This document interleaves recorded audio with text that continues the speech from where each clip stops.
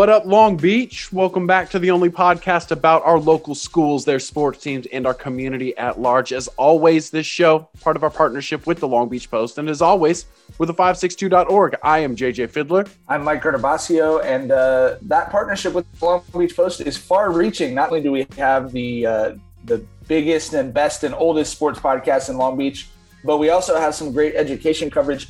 You can go check in. We were covering the school board meeting last night while we were also covering baseball, basketball. And so we'll have articles up for them soon on a new agreement reached with the LBUSD teachers, as well as the school board removing the emergency authority powers that they had given to the superintendent and sort of restoring the quote unquote normal order of education in Long Beach as we start to put the pandemic in the rearview mirror. And I'm Tyler Hendrickson. Just wanted to shout out all of our terrific subscribers, supporters, readers. You guys really fuel everything that we do at the 562 as a nonprofit.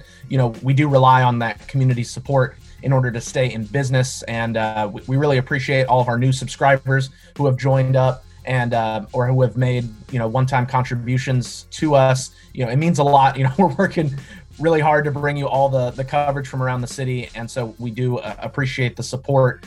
If you haven't joined the movement yet, head to the website at the562.org. There's a support tab where you can find different ways to contribute. All donations are tax deductible since we are a 501c3 organization. If you need help or ideas or want to reach out about supporting and finding different ways to contribute to what we do at the 562, feel free to shoot us an email. I'm Tyler at the562.org. So send me a message, we'll connect, and let's keep this thing rolling, boys. For the last year, we've been time-stamping these podcast episodes because we didn't want to be talking about what the CDC said, and then a couple hours later, they changed their mind, and you listen to the episode and you think we sound like idiots. Well, we need to keep time-stamping it, mostly because we only look like idiots. Everything is changing on the field now. It's not off the field cancellations. We did a full day of soccer coverage on Tuesday. Well, by Wednesday, we got to do a full day of baseball and basketball coverage. So we're going to timestamp it. We're talking to you on a Thursday. It's almost noon. I'm about to go do some softball coverage. We've got obviously more basketball coverage headed your way the rest of the week. But first, we have to talk about baseball because we are in full swing with everything, pun intended. We actually have an update for you on More League Baseball. So obviously, we all thought that when the baseball season got approved and we knew they were coming back, that it would be on campus. These teams have some pretty historic campus fields, and they're all definitely playable, each to their own, obviously. But that meant they weren't going to be able to play at Blair Field. So Bull Diamond at Blair Field, obviously the home of Long Beach State Dirtbags baseball, but it's also owned by the city. The Long Beach Unified School District is guaranteed almost 30 games there a year. Obviously this year, that's not going to happen, and nobody's complaining about that. But it is a huge bummer that the Moore League assumed that when the university and the city said, hey guys, things are looking better, COVID related, you can come on back. We're going to have you at Bull Diamond at Blair Field again. They assumed that meant for the double headers. That is not the case. The update is that Long Beach State and the city view Bull Diamond at Blair Field as a venue, not a sports arena. So a venue is under different rules per the California Department of Public Health. So it means that you can have two teams at a place. It's fine. You can have limited spectators. It's fine. Those two teams can play as many games as they want. But as soon as you bring in a third team or a fourth team, just like would be the case with 4 different schools showing up to Bull Diamond at Blair Field to play 2 games, usually those games are 3:30, 6 p.m., that is not allowed. Now, they could do a thing where there has to be a 2-hour gap between the 2 games, but then you'd have to start the first game at like 1 o'clock and start the second game at 6 o'clock. So that's real tough. So it's a bummer that we're not going to be able to have the doubleheaders at Bull Diamond at Blair Field for More League Baseball this year. The first game is going to be this Friday. Lakewood is taking on Jordan. And then there's going to be another one next week. But there's only going to be 3. For example, Milliken, ranked number 5 in Division III right now, they're not even going to get to play at Bull Diamond at Blair Field. They're not even on the list to play a game there. So that's a real bummer. But the good news is that there will be limited fans allowed in the stands. 450 fans allowed. It's obviously first come, first serve. You got to do a COVID check at the gate. You got to wear your mask throughout the entire game. But think about this. Friday, we're going to be at Bull Diamond at Blair Field. high school baseball is going to be there. There's going to be fans in the stands, and there's going to be a highlight video of all of it. So at the end of the day, you got to just take what you can get, right? Are we still in that frame of mind? I've moved beyond you can take what you can get to just to be completely honest, you can bleep this if you want. I think this is bullshit. And it's upsetting to me because decisions like this are why people like us and a lot of the parents that we've heard from who believed in the virus the whole time, put on masks and weren't being crazy people. We're doing everything we all could to stay safe, but who also paid attention to all of the studies and science around the things that are safe, like playing baseball with kids outside, which is something that my son, who plays single A baseball at El Dorado, we go play at a baseball field at El Dorado at 8 a.m. on Saturdays. Someone comes in and plays at 10 a.m. Someone comes in and plays at noon. Someone comes in and plays at 2. Someone comes in and plays at 4. I am the dad who wipes stuff down for about 30 seconds after the game is over. It takes 90 seconds to do the whole dugout. We can do that for 6-year-olds and 7-year-olds. We can do it for obviously pro sports, et cetera, et cetera. For some reason, these high school kids in Long Beach, who we built as a city, a multi-million-dollar beautiful baseball park for 60, 70 years ago, they're getting screwed here. They're absolutely getting screwed here because there's just no way that you can't do the things for high school kids that you can do for 7-year-olds. And I understand that anytime you get the Long Beach Unified School District, the City Parks and Rec Department, and the university involved, you've got 3 layers of people worrying about regulations, 3 layers of people worried about liability. But if we're just taking a step back in a world where the governor of this state has said that everything is going to be lifted, all regulations are going to be lifted in a month and a half, to sit here and tell me that we can't play 2 high school baseball games at Blair Field back to back. I'm not buying it. I think it's a failure on the part of everyone that is keeping this from happening. And I'm not saying that's anyone specifically. If it's a failure on the part of the people who made the regulations, then it's a failure on the part of the people who made the regulations. But it is wrong and it's stupid. And I'm upset for the Milliken kids and families that don't get that, especially for the seniors on that team who don't get that honor of playing at that field this year. And I'm hopeful that this is the last big, stupid thing that we have to think about or worry about with this pandemic. Yeah, I mean, I would definitely agree with that, Mike. I mean, I think I'm still very much in the hey, we thought there was a chance that we weren't going to get any high school sports. And so the fact that the sports are here and they are able to play, I think is obviously a flat out win. And, no one's expecting things to be perfect. But I do think it's a very silly thing to have to explain. I think, JJ, you did a great job explaining what the layers of red tape and the concerns are and what the ruling was. But ultimately, it's silly. It's a big facility.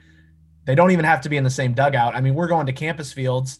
People are, lined up on the sidewalk next to each other. They're crammed into these small dugouts on campus fields, and then we can't spread them out in the bleachers at Blair or in the the picnic area or the little pavilion on the first base side. Well, he just said they've been cleared to have 450 fans in the stands, so there was room for 2 other baseball teams. And it's I mean, the football teams are double, even triple the size or more of baseball teams also, and they were on the sidelines together. Look, I mean, we know there's going to be a lot of things with the sort of return to normalcy that don't make sense or are slow. I don't think it's necessarily because people are bad people. I just think it's overwhelming for all of us. And we are certainly a biased perspective because we care more about local sports than the average person, as we should. But I think it's good to keep it in context, but also say, hey, these are things that are important. And it's kind of a reminder that if you're not looking out for the things that you care about, they can change over time and they can be lost. And so it's important to just have your voice heard, be reasonable, try to keep things in perspective about the importance of this compared to other things, but let the people that are making the decisions know how you feel and how important this is to you so that they at least can better understand the community that they're serving. Nobody I talked to about the story was going to say it, and nobody you ask would admit to it. However, rumor is that some quote unquote Belmont Shore parents talked to Parks and Rec about the fact that there weren't going to be any games at Bearfield. And then all of a sudden, 2 weeks later, look what happened. So yeah, squeaky wheel gets the oil, right? Well, no, and that's exactly right, JJ. And that's to be honest with you, that's what pisses me off about it. So now, because this is how problems have gotten solved in the sort of third act of this pandemic. So now what needs to happen then is the Milliken baseball parents need to pitch a fit that is not equitable for their kids to not play. And why not, instead of forcing everyone to squeak their wheels as loud as possible, why not just do something that makes sense the first time? But I would lastly point out, I'm writing a story for the Long Beach Post right now. The LBUSD is going to host graduations this year for high school. And those aren't going to be 12,000 people at Vets the way that they used to be, but they could still be 2,000 or 3,000 people at Vets. And it's just, again, Andy Fee at Long Beach State has complained to us about this, that, high schools got to have fans back before colleges did, even though colleges had been testing and doing a lot more in terms of safety infrastructure than everyone else. Like, everyone's had a moment where they were riding caboose on the train back to normalcy. But each one of them is frustrating because there is not an answer to, well, why is this but not this? There isn't a real answer for that. Yeah. Long Beach State is all wrapped up in that red tape as well. They are still being forced to test 3 times a week for people who have had the vaccine. Yes, you heard that correctly. Because they just are waiting for that ordinance to be updated. Like, both doses of vaccines had to go through all the crap that came with both doses of vaccines and still have to get that cotton swab shoved up their nose 3 times a week. It's insanity. Yeah, there's a lot of that going around. And, I totally agree with Mike that you shouldn't have to have the luxury of having the free time to complain about things to your elected leaders in order to get treated fairly.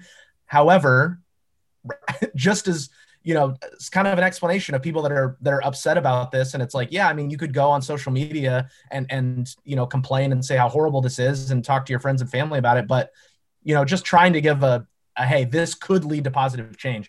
Definitely not saying that's right. But there's going to be a lot of this over the next couple months. And, we're going to try to advocate the best we can for, the students, the athletes, the coaches, the teams, everyone that's working so hard to make these things a reality. And, I hope that, everyone, all our readership, all our listeners understand, we're advocates for what we think is the best for the athletes. And, we'll speak our mind about it. Obviously, if that news changes, we will give you the breaking news at the562.org on everything, including More League Baseball, where we've had some surprises. What's more surprising for More League Baseball so far? Obviously, this season just started. Like we said, these games being played on campus. What is more surprising? The fact that Long Beach Poly Baseball looks as good as it does right now, or the fact that Wilson and Lakewood Baseball does not look as good as it usually does right now? I'll start on the positive and say that the Jackrabbits have been one of the best sort of on-field surprises of this COVID season that we're getting to cover. If you're wondering why it's surprising to us that they're playing as well as they have, the school has literally never won back-to-back More League Baseball championships. And as Brett Lavoie, the coach over there, said when he first got hired, it's hard to do things at Poly that no one's done before athletically, and you have a baseball program that's put out 23 Major League Baseball players. So it's not like they haven't had great talent. But that to me, I'm someone you guys know, I'm real boring when people ask me for predictions or whatever, because we've been around for 13 years and we know like the things that have happened before tend to happen again in high school, right? We have in this city the longest active league championship streak in the state of California with the Wilson Boys swim team, which is like 48 years long. And that's just the way things tend to go. So for the Poly baseball team to come out and say, no, we don't really care about any of all that. We've been working as hard as we could. We're going to come out and kind of plant our flag. And, I believe they're still sitting with just one loss on the season, correct? That's just been, to me, a real surprise and one of the kind of coolest stories of the seasons that we're covering right now. Yeah, absolutely. No, credit to Coach Lavoie and all those athletes for sticking to it and getting off to a really great start. I've been impressed with the Jackrabbits for sure, but I do think looking at all the years of Moore League baseball that we've gotten to cover, I do think the teams are struggling this year in a different way than they have in years past. And so I don't think that it's necessarily, hey, this poly team has hit a new stratosphere, because there's been some really good poly teams over the years, but they've struggled to beat the other big three, because the other big three, Millikin, Lakewood, and Wilson, are all, consistently very solid teams with, future pros, Division I talent all over the field. And, we've definitely seen the sort of the old guard of Wilson and Lakewood definitely struggle. And that has been surprising. I mean, the game with Poly and Lakewood that Mike and I were at yesterday on Wednesday, that was, that Poly team, I mean, we talked about it in the coverage, but the Poly team really played a Lakewood baseball game at Lakewood and won. And you don't often see stuff like that happen. And I think that's been the more surprising part. But I think it's also still early in the season, considering no one got the off-season prep time that they're used to getting, so it's still very much sort of working through the kinks, almost like Legion ball, which we have covered. And JJ, and you brought this up when we were talking earlier, that they're just going to have to work through some of this stuff in a lot of cases. Yeah, it's like we're watching fall ball right now, something that we never have done before, and so we're just very shocked that things like 9 errors from one team in a game where they're playing on their home field happens, and it's just like, this doesn't look regular. And I guess we got spoiled, right? Like, there was that long stretch of Moore League baseball teams struggling in the playoffs. So we were like, Moore League baseball is good, but it's not great. No, now that we're looking at it now, it was great. The J.P. Crawford, Chase DeYoung, Shane Watson years, that was great baseball. Even if they didn't win a CIF championship, it was still, like, from top to bottom, they were just making really difficult plays look routine. And now the guys are making these routine plays look really difficult. I think you have to say Long Beach Poly is playing with the most joy and passion in the league right now, and they're also the best team. That's not a coincidence. That's baseball. If you play tight, things go bad. That's been the case. And I got to say, after watching a couple of games where teams have struggled, it's fair to say that this baseball league looks like a Division III baseball league. I mean, that's where Millikin is. Poly's in Division II, and they're ranked in the top 10, but Millikin is number 5 in Division III, and that's where Wilson is. Like, they're a Division III baseball league. And that's not what we've seen. That's not what the other teams – like, remember when Jordan was really good? Remember when Mark Prager had Jordan freaking cooking? They were in Division I that year, so they didn't get to do anything in the playoffs. So I think in the long run, much like boys soccer here in the Moore League, boys soccer in the Moore League is one of the best sports that we have here in Long Beach. We've got 4 teams in Division I, and that was not the case a few years ago. A few years ago when playoff equity came in, a lot of those teams got bumped down. And I think that being bumped down, getting some playoff success, building some momentum, maybe getting a few kids into the school that you might have not gotten before because you've had success in the postseason, has improved those teams. And now you're looking at a Moore League soccer league that's all the way back in Division I, and now they're going. Now they look really, really solid, right? I think baseball can do that. I think there's a way that baseball can get down to Division III. Maybe Millikin goes on a little playoff run. Maybe Poly goes on a playoff run in D2. And then, like soccer, they can return to Division I, a more complete program, a stronger team top to bottom. I do think that's possible, but I think the team that's perfectly set up to do it right now would be Long Beach Poly. Do you guys agree? Yeah, I agree with that assessment. I think that's a good point, JJ, that where you get that playoff success, a team really learns a lot from that and grows from that. And it also makes it a more attractive destination. I think going to the postseason and then also having some success makes, kids more likely to go there and helps the coaches just all the way around. So, no, I think that's definitely possible. And obviously there's a ton of Long Beach talent. And when the local teams, when they, get back up to that level and are competing and winning again, we'll know that it's built, not bought. Did you get a chance to talk to Coach Lavoie or any of those players after that game, Tyler? Yeah, I talked to the Rhino, Ryan Shawnsby, and who had a big day, both at the plate and on the mound, including a 2-run home run to dead center inside the park, because he's not Mike Trout or whatever. It's the polo grounds out there, guys. Right. And to Brent Lavoie as well. And, they were obviously both very excited about the win and talked about the Jackrabbits' resiliency after falling behind 2-0 in the first inning. The first interview here will be Seansby after the game. He was pretty fired up after the day he had. I wanted to ask you about your home run. Some people got on me because I didn't clarify I was inside the park, but I was like, I don't think anyone's hitting it out of dead center here. But irregardless, obviously you had a ton of emotion after that. Just take me through that, like that moment, and how important this game was, and just the release of emotion that you guys had after that 8 spot. Yeah, honestly, I was just I got in the box and Clavel told me, the hitter before me, that he was like up and up. I saw the first 2 pitches. He missed up a little bit, and I was late on my previous at-bat. I was late, so I was just trying to be on time and look for someone up, and I got the pitch, and I just swung and just hit barrel. And then, honestly, I was celebrating a little bit around first already, and then I kind of blurred out, and then I was yelling, maybe some F-bombs too, but and then I got in the dugout, and I was just out of breath pretty much. I was just excited, put up runs, help my team, because, I was trying to get the guys, like, energy up when we were down 2-0, telling them, like, we're not out. And props to Elias for not giving up after that first inning. He came back and just stopped the bleeding and got consecutive zeros, so props to him for that. Did you think you might not make it? You were laboring a little bit around third. Yeah, honestly, I saw Lavoie saying to me, and I was going. It really wasn't going to be that close, because, that thing rolled to the tarmac. I think I got to work on my speed a little bit. But hey, rhinos aren't known to be fast, right? Yeah, exactly. Okay. We are recording this show on Thursday. This will actually be my first night not covering a game in what feels like about a month. So we are going out to celebrate. My whole family is vaccinated. We are ready to go out and eat inside a restaurant. So, of course, we are going to Naples Rib Company, where all great celebrations in Long Beach happen. The best barbecue in town, the best ribs in town, and a longtime supporter of not only the 562.org, but high school sports, college sports, and tons of programs throughout the city. They've done everything they can to make it through this pandemic, just like we have, just like you have. And so if you're getting ready for that first big meal out, why don't you come down to Naples Rib Company? If you see my family, say hey. And if you see Dave Orsini, the owner of Naples Rib Company, tell him the 562 sent you.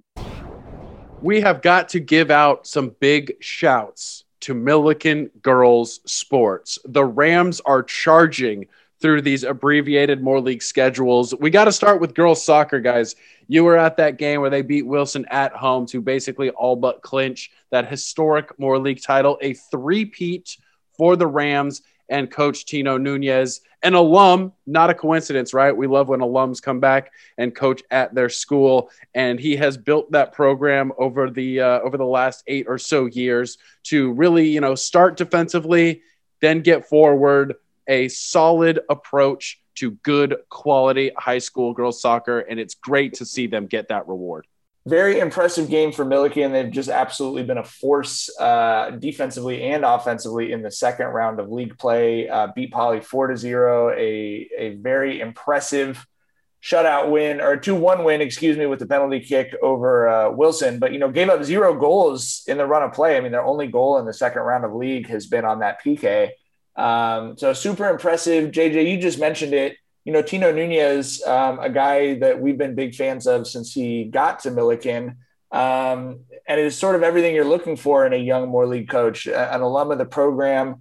In our interview with him afterwards, he talked about not only what they did to sort of get their team mentality right, but also about how he used his time at Milliken as a student to inform the style that he now coaches as a coach at Milliken.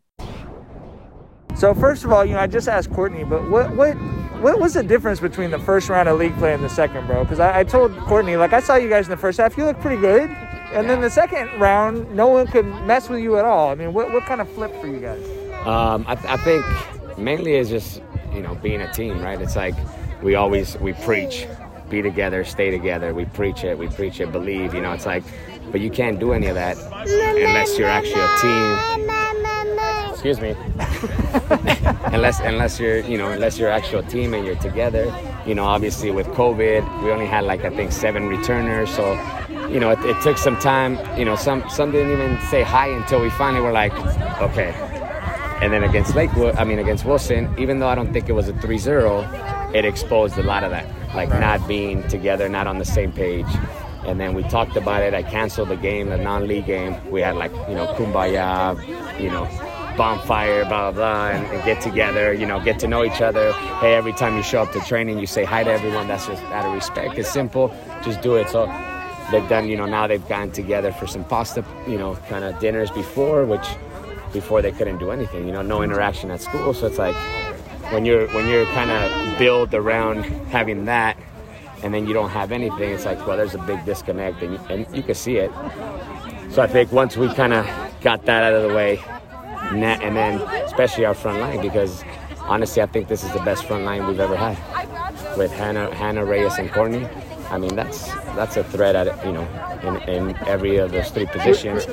And as a forward, and I played forward my whole life, I know how small the goal could look, and I know how big the goal could look. So once they got that first goal in, I mean, Courtney hasn't stopped scoring since she's got that first one in. I think she's at 16 goals and 6 assists, crazy. After she found the net, Reyes found the net, now she's scoring.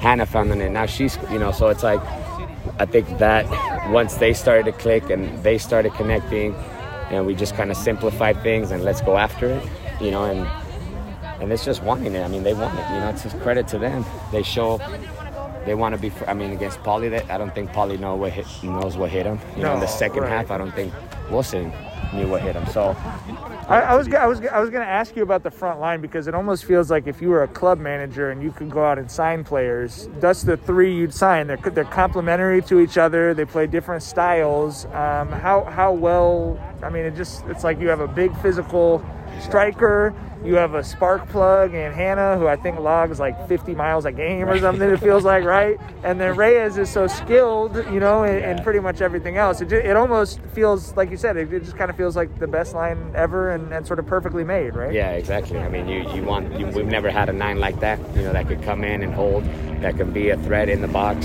and then we haven't had that speed and that threat on both sides. It's always been maybe one side or maybe in the middle. It's kind of been hit or miss, but once they started clicking, then it just becomes just, a handful to deal with. And, those 3 years, they're special. And, obviously, once they found the back of the net and once they started to see that, you preach it, it's one less of you, one more of somebody else, and you're going to shine even more, So now you, early on, I don't think you saw as much as the connecting part is looking for each other. Now they're actually looking for each other because they know, hey, you're gonna attract pressure in players. You're gonna attract pressure in players, and if we play together, we just play around them and we'll make stuff happen. That second goal was nice. This is obviously a year that no one's going to forget. Everyone would probably like to forget, but you guys made something special out of it with the obviously still a little bit of work to do, but most likely a 3rd straight league championship. What does that mean to you and the program that you've built at your alma mater? Yeah, no, it's great because this is I think it means a little bit more being around myself, kind of making it my baby, other than these babies, but making it my baby as far as, our project and, building something and changing the culture and changing the mindset. So, it's special. And I think this group, we knew early on paper, they had a lot of potential, but on paper, we know what that means. Doesn't mean anything. So I think, now they're clicking. I don't want to, like I told them, this is great, celebrate this victory, but we really celebrate on senior night when we take care of that. You still got to take care of that game before anything. So I don't want to celebrate too early. No, I get it. We're not coming to senior night, so I got to get those quotes now, But. Yeah. No, well, if we could take care of business on senior night, sure. Then it's going to be great. It doesn't happen often. And for the program, for the girls that have been part of it, for the girls that have experienced it, and I always tell them as a player, I experienced it under Coach Peck. We won all 4 years, I think, and so it's and I tell them, you want to feel what you felt last Tuesday, and I guarantee you this will feel even better. Right. You know, and then next Thursday will feel even better. So, you know, it's just that you want to keep that feeling going. Obviously you mentioned you play for Coach Peck. You guys are similarly an absolute terror on counter, right? I mean, is that something that you kind of picked up as a high school kid and that's just always been the way you've seen the game, or what's the lineage of that? Just being a forward myself, I think, you know, you think that you would coach, you know, kind of just be really offensive as a forward, but, you know, it kind of taught me, like, you know, if you could be defensively sound, you're always going to give yourself a chance in any of these big games, especially. So I think, you know, kind of being solid in the back and getting those, you know. Okay, go to mom. Go. You don't like to be interviewed? You know, if we're limiting chances, limiting goals, then we're always going to have a shot in these big games, you know. So that's always going to give you a shot at winning titles. You know, they say, you know, obviously goals win games, but defense wins championships. So that's kind of what I want to try to focus on, because, you know, scoring goals is the hardest part anyways. So if I can solidify, you know, our defense together, then we'll move up the line. Yeah, a lot of girls over there at Millikin really stepping up, like Savannah Alba, the goalkeeper for Millikin. Like you said, no goals given up in the open run of play. You can read about her, wrote a feature about her. It's at the562.org right now. She came back from major knee surgery, and, you know, everything happens for a reason. I love when parents give good advice, and that article is full of it. We also got to touch in on the Millikin softball team beating Lakewood and their is it biannual? I always get that confused, right? If you do it twice a year, it's biannual, right? Or is that every other year?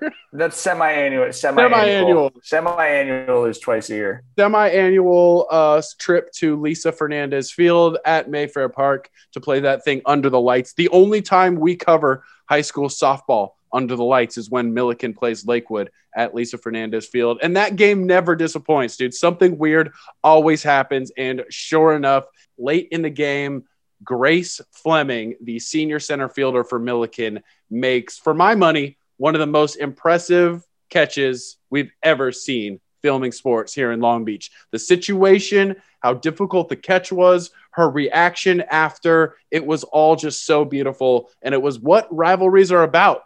Rivalries bring out the best in you, and it certainly did that for Millikin softball. They had just had a tough loss against Wilson and bounced back and looked like world beaters against Lakewood. So I got a chance to talk to a couple of them. Grace Fleming will be the first interview you hear, and Coach Fleming will be the second interview you hear. No relation. Also, I got to say, in the background, you are going to hear Closing Time. I don't know why they played that song and why they decided to play it twice. We do not own the rights to this music. But hey, that's what it is. So enjoy that 1990s club hit and these quotes from the Rams. Coming into the game, well, we did just have a tough loss against Wilson. And we were pretty low in our morale and stuff. But we had pasta and pizza fix everything. So the night before, we were hyped, ready to go. Get another dub. Walk me through that play. What'd you see off the bat? What were you thinking you were going to see?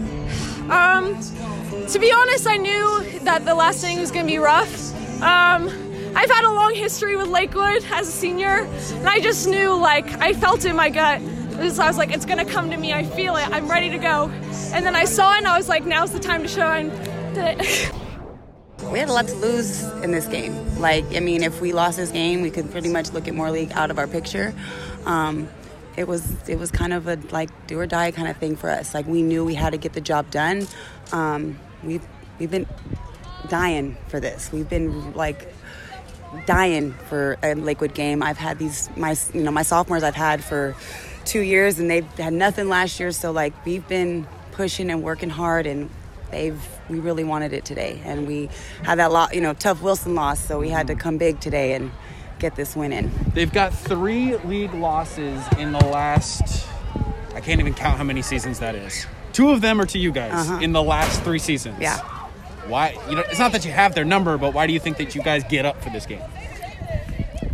Because I did. When I was here, I did. So I kind of feed off that same energy to them as a coach to the players to kind of know, this game on this lights, it's a totally different feel than any other game that we play. And it gives it's just that hometown rivalry. You got best friends on these teams, and most of them are all best friends on off the field. We're all best friends on the field where we can't stand each other. Yeah. So it's been something that's been kind of going for me. It's like, deep down in my blood, and I've just kind of been trying to give these same, the same traditions that we've had at Milliken, and kind of just give them here and just let them know that these games are a little bit bigger than normal. We don't set it up for no reason. We set it up as a big game, and it's kind of nice. The girls all get into it. It kind of bonds them more too. So it's just something that we've been really, really pushing for. It's Lakewood game. Always got to, tired of losing to them. So I got to, just make sure that we've been kind of had it a little bit where we were staying together and knew we had a job to get done today. Absolutely. And that's exactly what we did.